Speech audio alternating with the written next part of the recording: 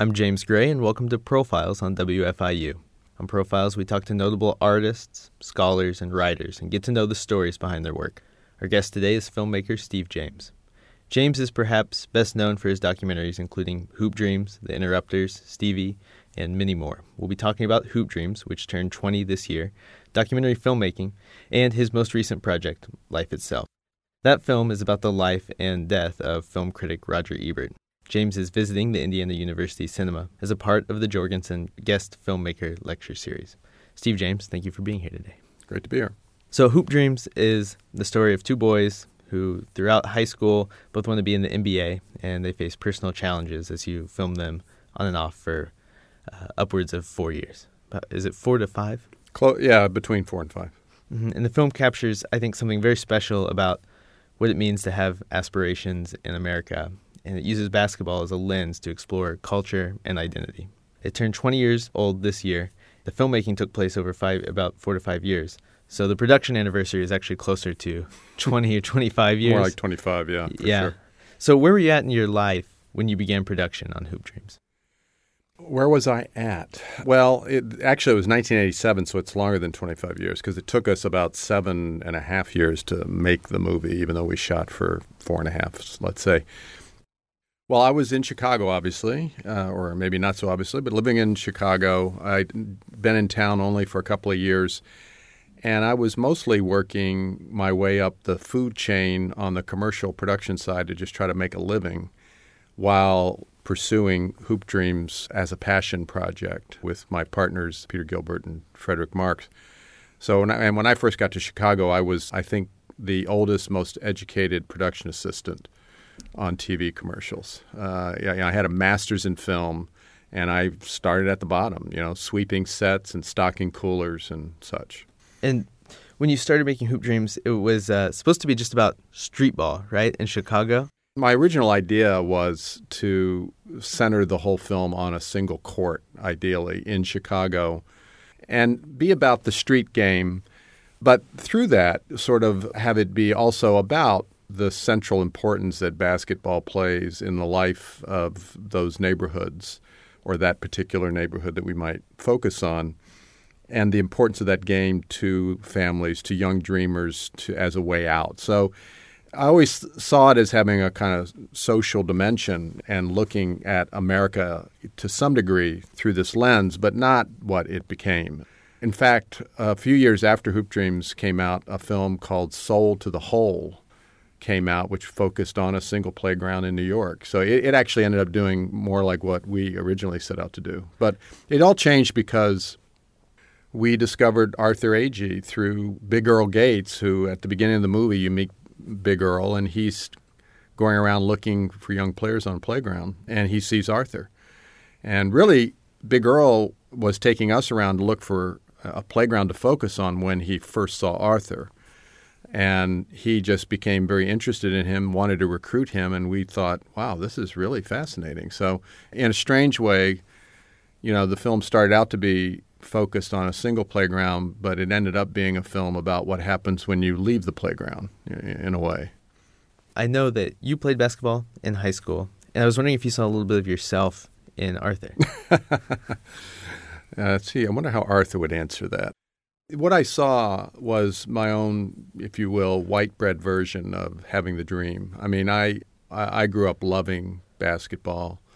It really was my complete passion in my youth. I could care less about school. School was just a means to be on the basketball team, in my view, when I was growing up. I played it all year round for the most part and focused on it and had every intention of being a great college player and then going on to the NBA until I realized when I was about a junior in high school that the NBA certainly wasn't going to happen, and I'm not so sure that a college career is going to happen much either. So in that way I did see that, but I also saw a difference between what the dream meant for me and what it meant for Arthur, because I knew that basketball wasn't the only ticket or way for me to go to college at all or to, move on. For kids like Arthur growing up in the city, it shouldn't be either, but too often it appears to be the only way. And it's not like they're stupid about that either, because they look around themselves in the neighborhoods and they see that sports is and has been a viable way for other people to get out and go to college. And they don't see that happening in a lot of other professions that people always want to say, why don't you focus on, Mm-hmm. Yeah, such like a scientist or why don't you be a doctor, or why don't you be a lawyer? And they go, I think they look around, they go, I don't know any doctors or lawyers in this neighborhood. Mm-hmm. And that's, some of that is a function of the way in which poor communities have changed over the decades in America. There was a time decades ago when a poorer neighborhood, black poorer neighborhood in a big city actually had a real sort of economic stratification, and it was due in large measure to racism. A black doctor had to live in that neighborhood because a black doctor couldn't live in the suburbs in an affluent neighborhood. So it was through racism, but one of the things that people growing up in those neighborhoods saw was a range of possibilities that unfortunately kind of went away as people began to move out of those neighborhoods and into more affluent neighborhoods, so that what was left behind were largely much poorer families with fewer options. Mm-hmm. And so you saw that in Arthur and whenever he was on the court. Well, I didn't see all of that, but I mean, I think that's the world that he lived in. And so when he and William went to play basketball, it was fraught with greater significance for them as a pursuit than it was for myself. I mean, the other thing is that I grew up, I had, teammates who were black over the years and played a lot of ball with black players, but I hadn't really gotten to know them in a kind of significant way. And I only realized this years later that I think wanting to do Hoop Dreams in a way was trying to kind of understand what this game meant to some of the guys I played with all those years. That I didn't really put that together when I came up with the idea. I didn't put it together during the making of the film. It was really only upon reflection and looking back some years afterwards that I kind of realized that had to be some of what was the epiphany for me to want to do the film. Yeah, I don't mean to jump ahead so far, but you made a film called No Crossover, The Trial of Allen Iverson, as part of the ESPN 30 for 30 documentary series. And in that film, you got to go back to your hometown, Hampton, Virginia, and explore the racial tensions that were there. What was that experience like? Well, it's interesting you mentioned that, because I think it was around making that film that I had this realization about Hoop Dreams, frankly. What was that like? When I grew up in Hampton, Virginia, I mostly just wanted to leave. I mean, fairly early on, I was like, this is not a place I want to live. I want to go someplace more interesting, more exciting. And so I tended to dismiss my hometown as a kind of backwater, small city that, I just couldn't wait to leave, which was a tremendous disservice to it. So when I had an opportunity to do this film, I did sort of see it as a chance to go back and try to understand something about my hometown that I had not had any interest or was too young to realize those years growing up. And the sort of window into that was Allen Iverson, who, if you follow basketball, was a great basketball player. He retired officially recently. But he grew up in my hometown. He came along about 20 years after me in terms of his playing career. He did just a little bit better than me as a basketball player. I think he averaged 20 points more a game than I did and won a few accolades. But when he was in high school, he was involved in this racial bowling alley brawl. And it really cleaved my hometown, mostly along lines of race, although not exclusively. Iverson was a star there, but he was also a player that a lot of people, particularly in the white community, thought was a kind of cocky kid who had been given all kinds of passes in terms of his behavior. So even though he was embraced as this tremendous player, both football and basketball, there was this potential there to turn on him, and it happened as a result of this bowling alley brawl. And so it really divided my hometown. It became a huge legal issue. Jesse Jackson came to town briefly.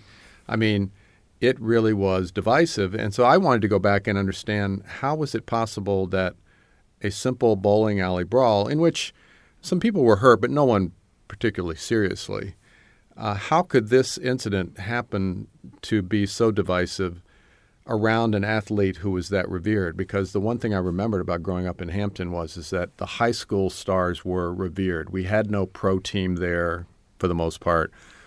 The college teams weren't big, significant sports teams. And so high school athletes were everything. And what you discovered was that the tension was just there, and this was the... It's almost like this was the powder keg or whatever, the fuse.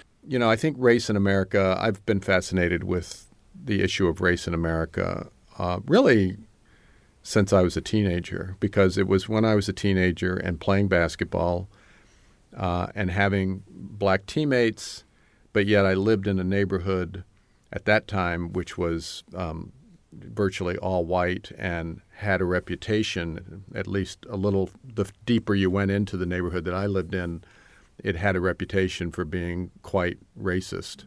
And to this day, you drive down the road from my home, my mom still lives there, you don't have to go too far before you see some Confederate flags flying on porches. So, I was kind of living in these two very different worlds. My dad's store was in a quote-unquote dicey part of town, meaning a black part of town. I never saw anything that dicey happen there, certainly not compared to, having been in Chicago all these years.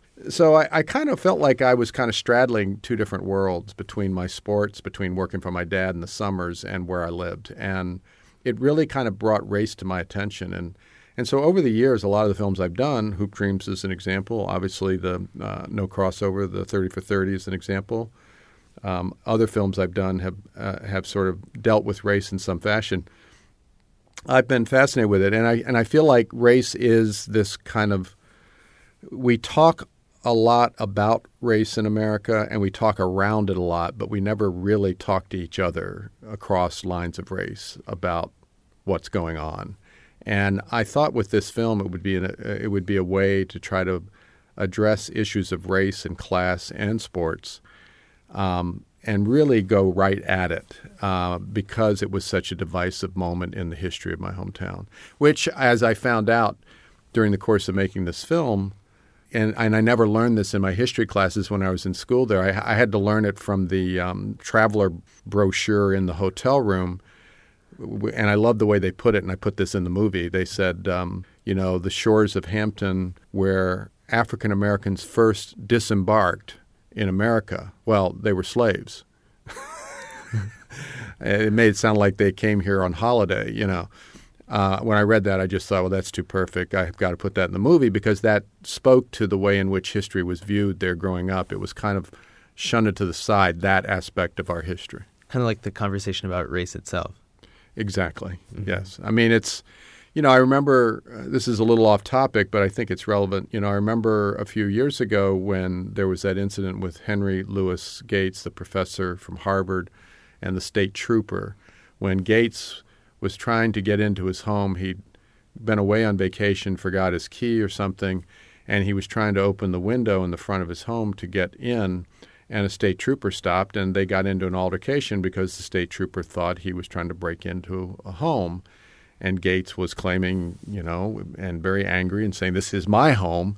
And there were all kinds of assumptions made in that moment between Gates and the state trooper about who the other was and what was going on there. It became a huge national issue, and it resulted in Obama having the beer summit, where he got the two of them together and they sat at a picnic table on the White House lawn and drank some beers and talked it out, which was good. But what was unfortunate about it was that they talked it out in private, and none of the rest of us got to hear it.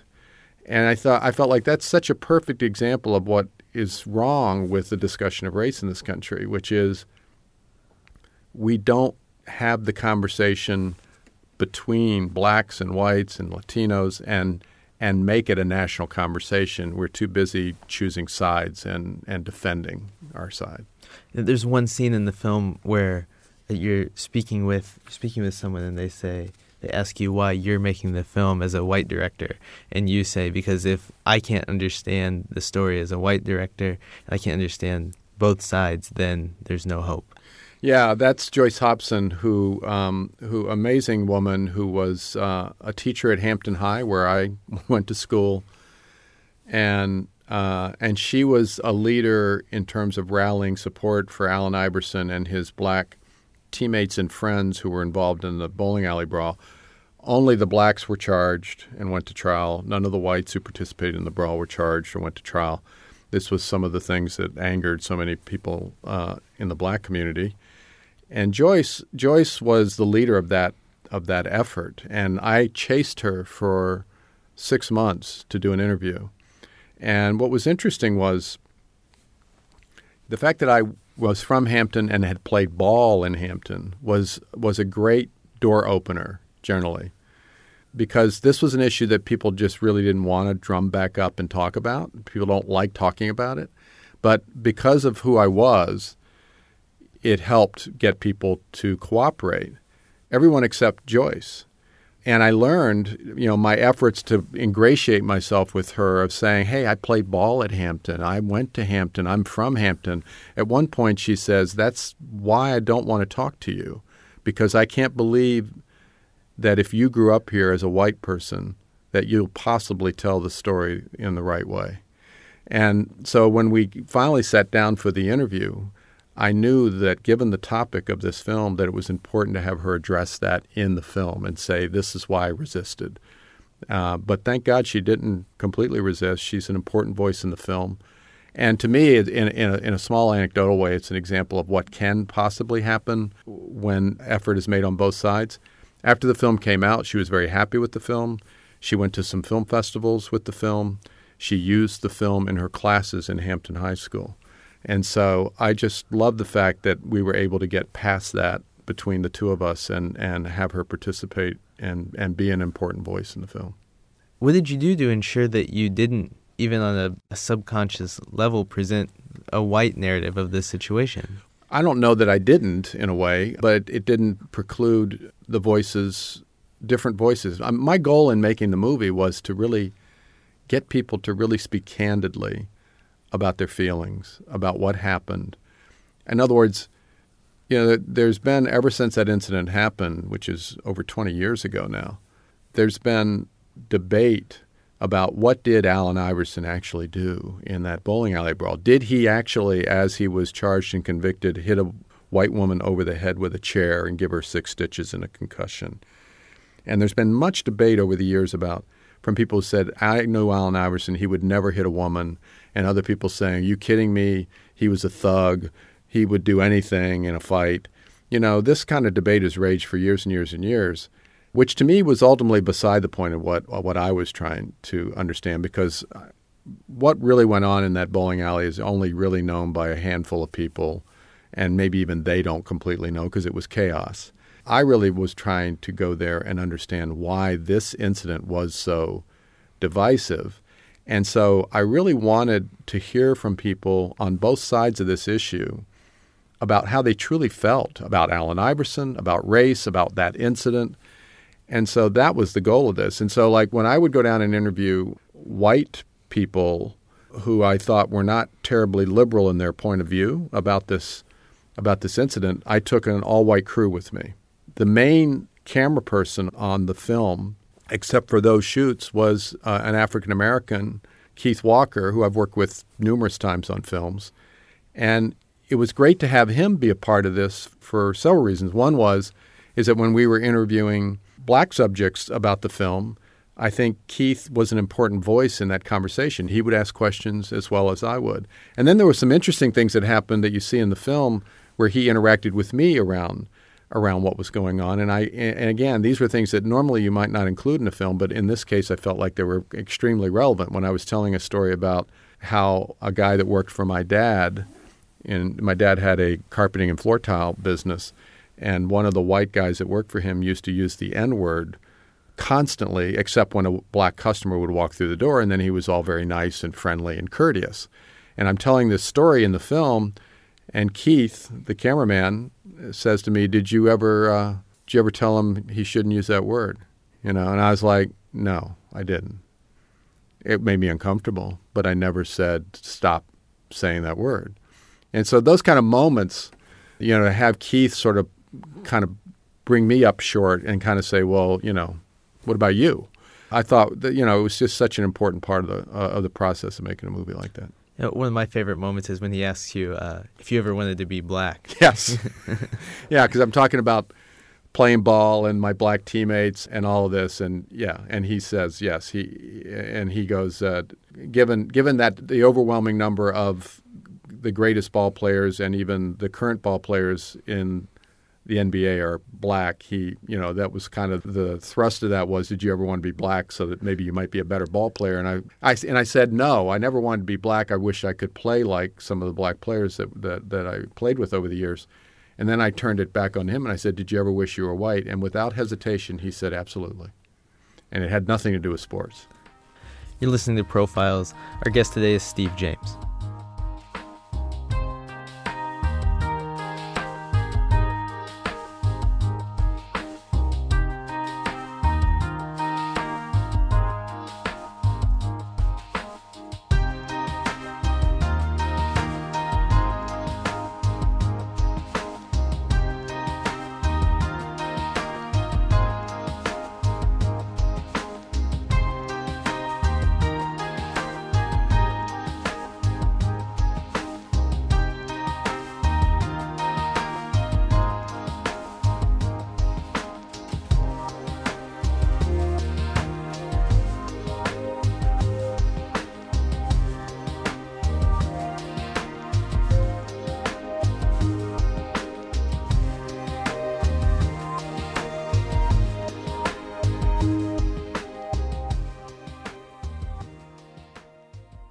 So originally when you cut Hoop Dreams, it was 10 hours long. Is that true? That's what I read. Well, I don't know. It was long. Mm-hmm. What were some of the moments that you had to get rid of that you wish you could have kept in? There's lots of stuff that, I bet if I went back now and looked at all the raw footage, which I would not do, or if I found that really long cut that Frederick Marks first put together as one of the editors on the film, I'm sure I'd see some really great moments. It'd be like, oh, we should have figured out a way to put that in. There are two that very much spring to mind. The good news is that there will be a Blu-ray of Hoop Dreams coming out at some point here, not too distant future, with this restored version. And we're going to include outtake scenes from the movie. So these two will be in there. So one of them that I really kicked myself for not putting in was that when Arthur was, I think during his sophomore year in high school, they came to town to shoot a TV movie called The Mary Thomas Story, which was a story about Isaiah Thomas, the great basketball player from Chicago, who Arthur emulated and adopted his childhood nickname. He loved Isaiah's game so much. Anyway, Isaiah hailed from the West Side just like Arthur, and his mother, Mary Thomas, was this famously tough, quote-unquote ghetto mom who protected her kids against all the bad influences in the neighborhood. So this was a film about Mary Thomas. Of course, Isaiah Thomas is part of the story, but it was focused on his mother. She famously threatened gangbangers off her front porch with a shotgun to protect her sons. That was one of the great legendary stories. So they came to town to shoot this TV movie called The Mary Thomas Story, and they were looking to cast a young Isaiah Thomas, and they decided to put out a casting call to anyone and everyone who thinks they might have the talent to play the role. Arthur heard about it, and he, along with many, many other black kids in Chicago, went in and auditioned. And we got the audition tape. He was actually quite good. And we got him going to the casting. He didn't get the part, obviously, but he did audition, which was just kind of really amazing to us. And then when they went to shoot the movie, they shot it in part out at St. Joe's, where Arthur no longer was, but William was. And so they shot scenes out in the gym at St. Joe's, and we went and filmed them making the Mary Thomas Story out there, and William was in the stands, and Coach Pingatore was showing the actor playing him how to handle a huddle. I mean, it's actually quite hilarious. Right, it should have been in the movie, right? There's no question it should have been in the movie, but for some unknown reason, we decided to take it out of the movie, which, I rue to this day, but at least it's great extra. The other scene that I really loved, and again, I understand why it wasn't in the movie, because you get down towards the end of the movie and there's already enough in this movie. It's 3 hours long and you're trying to finish it up. So I understand this one more, but it still was really quite good, which was prom day, senior year for both Arthur and William. We shot them preparing to go to the prom, and then we asked them to take pictures at the prom itself, because we weren't allowed to go film in the prom. And so you see William and Catherine, his girlfriend, who's now his wife, and they have 4 kids together. But you see them preparing to go to the prom, and she had made his cummerbund to match her dress. And so it was just really this really sweet and beautiful kind of moment of them getting ready to go to the prom, this loving couple, and they get in the car and leave. And then you cut to Arthur going to his prom, and he's arguing with his mom over his coat for a while. And then we find out his date for the prom shows up, and it's not his girlfriend. We know his girlfriend. It's not his girlfriend. And we find out that he's agreed to go to the prom with a girl in the school who has a crush on him, and she's agreed to pay for half the prom. That was the deal he made with her. So he didn't have to foot the bill for the whole thing. And she shows up with Tuss, his nickname, on each of her 4 fingernails. And then the couple they're going with shows up, and they come, and they're amazing. They show up in literally a matching dress and tux, purple tux and dress. Why isn't that in the movie, right? I don't know. We had no sense of humor, I guess. So Isaiah Thomas has a large legacy here in Bloomington. That's right. Playing for IU. And his presence in Hoop Dreams is kind of felt throughout the entire movie. He looms over Chicago in a way. You see posters in the background, and then, of course, in the beginning when Arthur gets to play one-on-one with him. Right. Could you talk a little bit about Chicago in that time period and the role of Isaiah Thomas and what was going on with basketball for Chicago in the late 80s? Yeah, well, you're right. I mean, Isaiah really was, in a way, kind of Chicago's favorite son for a long time as a basketball star. I mean, he was a terrific player, an all-NBA, NBA Hall of Fame guard. He epitomized a kind of Chicago style of basketball. He was this small but very tough, take no prisoners kind of player. And that's, that kind of rough and tough Chicago attitude is sort of something you find among the better players that have come out of there. Yeah, he really was a kind of symbol of Chicago basketball for many, many years. Now, when Michael Jordan came in, which happened and was there, Michael Jordan was in the time we were filming Hoop Dreams, he was probably starting his 2nd or 3rd year in the league, I think, when we started filming. And then by the time we finished filming, he was winning his first championship or so, or close to it. He really took over Chicago. He came to symbolize Chicago basketball, even though he's from North Carolina. But I think up until Jordan really kind of assumed that mantle, Isaiah really was the guy and remained highly regarded, and to this day highly regarded among people who follow and love Chicago basketball.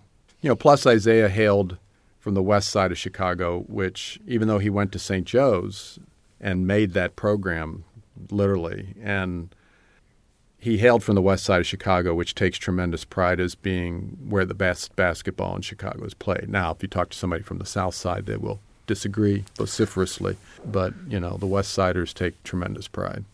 So we've been talking a lot about sports and culture and identity, race and society, and I wanted to ask, in this time, in this era of statistical analysis and fantasy sports, what role do true sports stories have?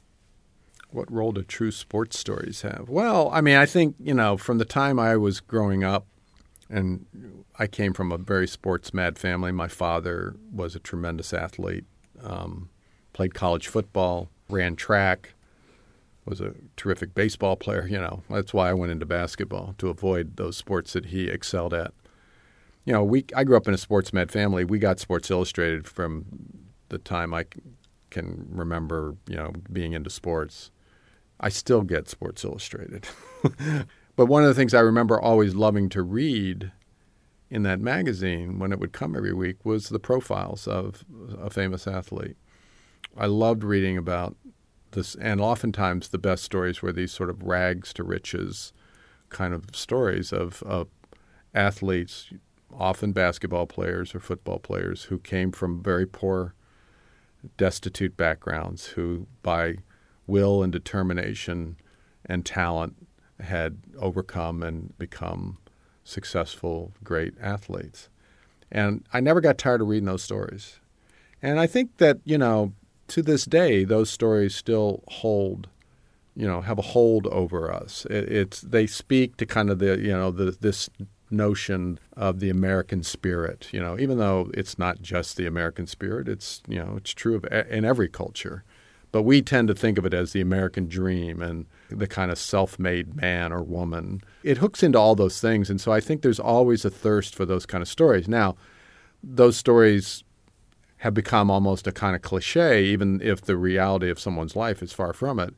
It's sort of the cliche. And I think so one of the ways in which the stories have changed over the years is that there's also been an equal and great fascination in the more tragic stories of athletes who have risen and fallen, because that's a true aspect of the world as well. And I think in some ways, you didn't read many of those stories when I was growing up because those stories were kind of considered more off limits.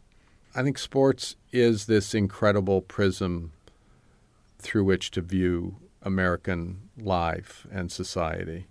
It has everything.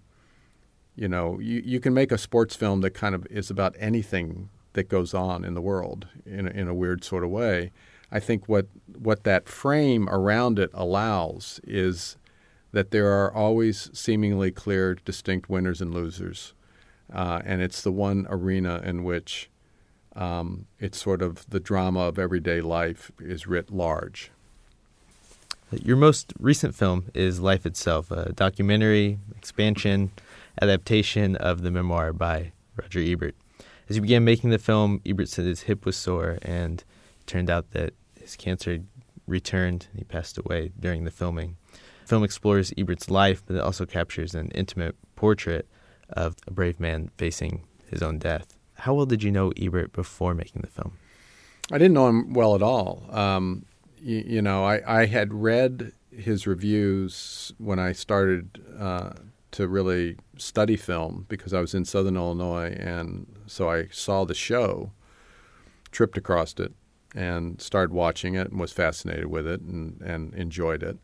Then when I moved to Chicago, I started reading him. And then when Hoop Dreams came out, he and Gene did this extraordinary thing, really. They agreed to watch this 3-hour documentary, even though it had no distribution. It was just going to Sundance.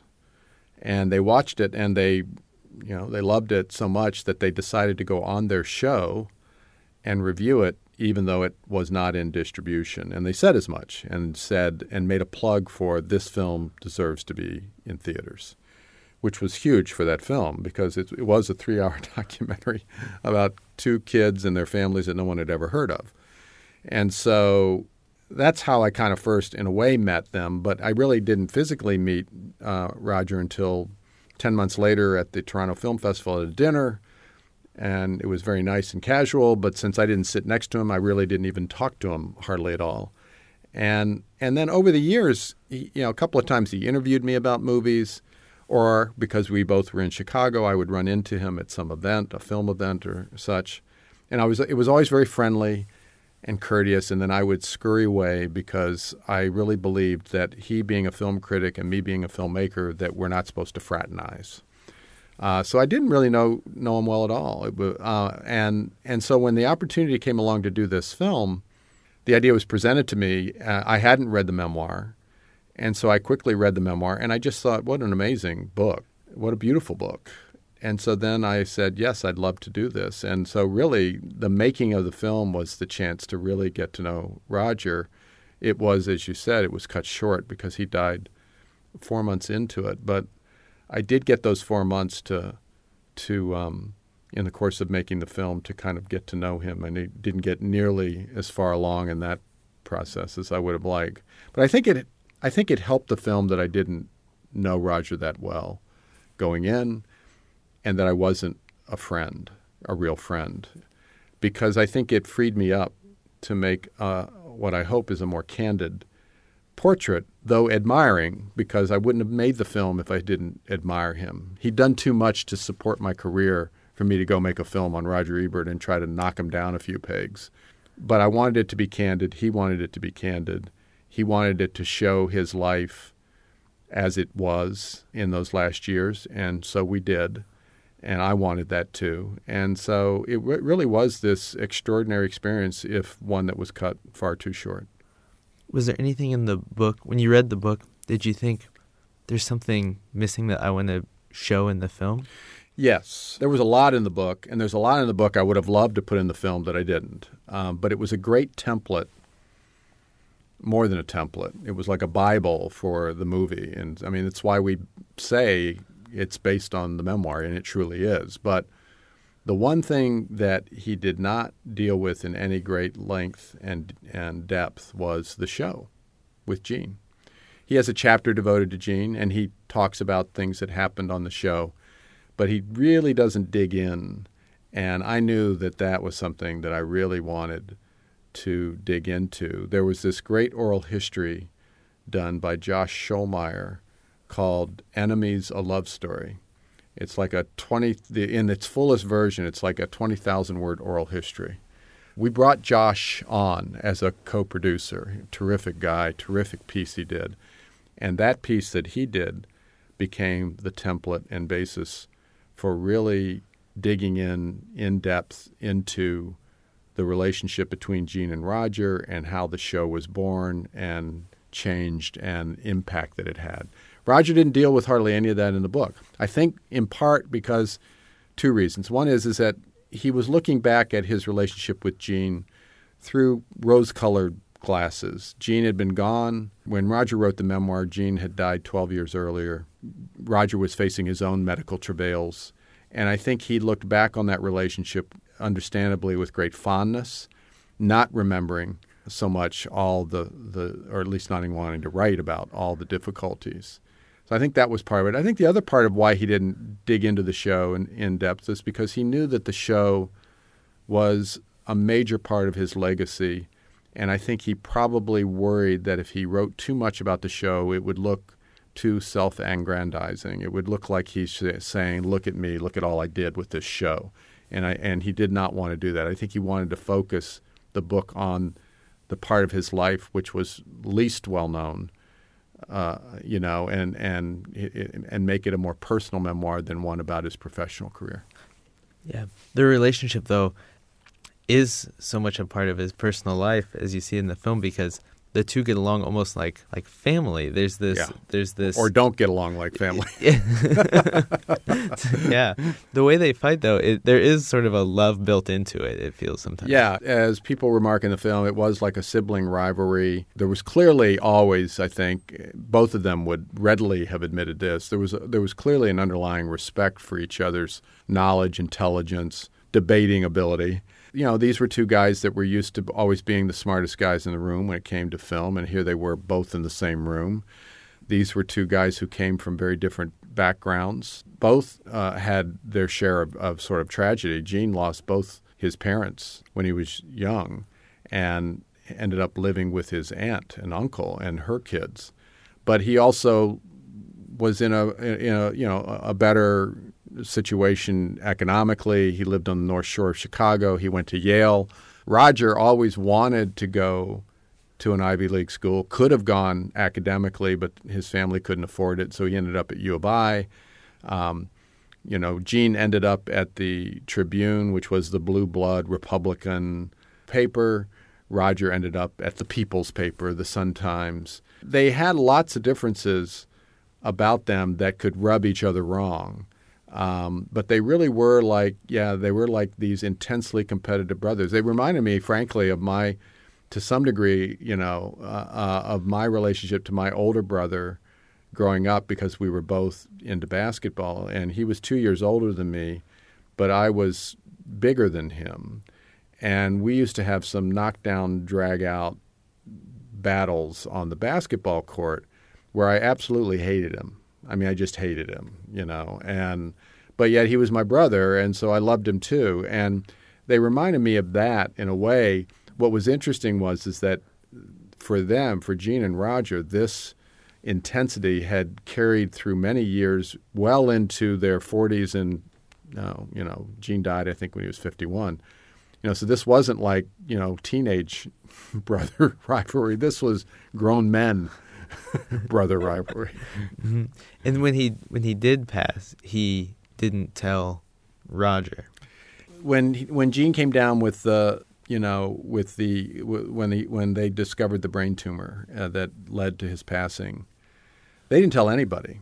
I mean, Gene and his wife Marlene's in the film, and she's a hugely important voice in this movie. She talks about in the movie about how they didn't tell anyone. Only the most immediate family knew. They didn't even tell their kids because, as Marlene explains, they didn't want the kids to be watching the clock and looking at their father like, when is he going to die? And they also, because Gene was a famous film critic, they didn't want it to turn into this kind of huge national story. Totally understand all of that. They made a decision to keep it as private as possible. But it did really hurt Roger's feelings because Roger had been working with Gene all these years. He could see that something was wrong with him, I mean, everyone could tell that Gene was sick. They just didn't know what was going on or how serious it was. And so, yeah, it did hurt Roger's feelings that he wasn't told. And it prompted him, as you learn in the film from Roger's wife Chaz, it prompted Roger to make a decision that should, serious illness befall him, which it did, that he was going to deal with it in a different way, that he was going to be more public with it. He was certainly going to share it more with the people they knew and were close to them. But it also led, I think, to Roger making a decision to kind of wage his battle with all the cancer that he struggled with in a more public way, which I thought was incredibly courageous. His view on death at that time was really remarkable and made an impact as an audience member. I remember there's the one scene where they're in the hospital, the three of you and Chaz and Chaz Ebert, Roger's wife, and Roger, and he's saying, this is Act 3. This is a new experience, and death is just all a part of life. So I'm not looking forward necessarily, but embracing this transition. Yeah, he says, he says something on the order of, if he were to die suddenly, what kind of a third act would that be? It's like, no, and I think Roger, when you read Roger's memoir, the very first line of the memoir, which we have in the movie, I can't remember it verbatim now, but it's something like, that he has basically seen his life as a movie, and he doesn't know where it's going, but he's enjoying the ride. And I do think that Roger, pretty early on, began to look at his life in that way, as this incredible movie adventure. Sometimes it was an adventure story when he was traveling around the world and having his adventures, and sometimes it was a comedy, and sometimes it was a tragedy. And I think he was able to kind of look at his life in that way and not do it in a facile, superficial way, but to really kind of see the adventure of life and be able to sort of live in the middle of it and relish it all, even the good times and the bad times, for what it has to say about the craziness that life can be. And I think that's why he called his film Life Itself. I mean, his memoir, Life Itself. When I first picked up the book, I thought, what a kind of odd name for a memoir from a film critic, Life Itself. But by the time you get to the end of the book, you really start to understand why he might have made that choice, because Roger so fully embraced life, and along the way, he also then fully embraced what was coming with his imminent death. And it's one thing to write those things when it's not literally yet at your doorstep. I think we all want to think that we would have that grace and courage and equanimity in the face of it all. But, he really walked the walk when the time came. Did he change your view of death? Oh, yeah. I mean, I'm not a young guy, but my health is very good. I don't think about death at my age, yet. I don't think about mortality in any kind of deep way. I think about getting old, but not death yet. That's yet to come. But given the way I've viewed getting old, I think I can definitely learn from Roger about facing the inevitable. And I think we all can. I think his fearlessness about it and his good cheer, even maintaining his sense of humor and his strong work ethic, that it didn't matter how hard it was to type. We learn early in the film that, Roger wrote at the speed of typing, that he could knock out a review that was fully thought out and beautifully constructed in 30 minutes, which would make him the envy of just about every critic out there. For him to do that, and that he was very, very fast typer. He was a old style reporter hunting and pecking for the keys, but he was so fast at it didn't matter. You see him in these later scenes of his life. His typing is very, very slow. He's nowhere near that, able to do what he did before, just physically. But yet, it didn't stop him. He's still doing those reviews dutifully, watching those movies, and doing what he had done for 50 years. And there's something quite inspiring about that as well. Yeah. You're listening to Profiles. Our guest today is filmmaker Steve James.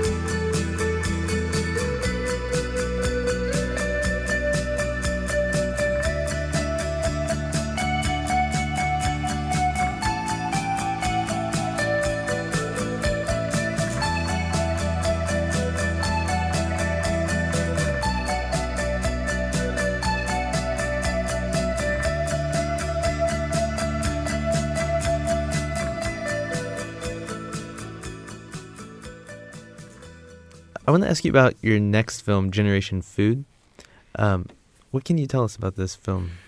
Well, I can't tell you a whole lot, partly because it's evolving. It started out to be a kind of feature documentary, hopefully, based in part and in collaboration with a writer named Raj Patel, very brilliant writer on issues of food and politics and economics.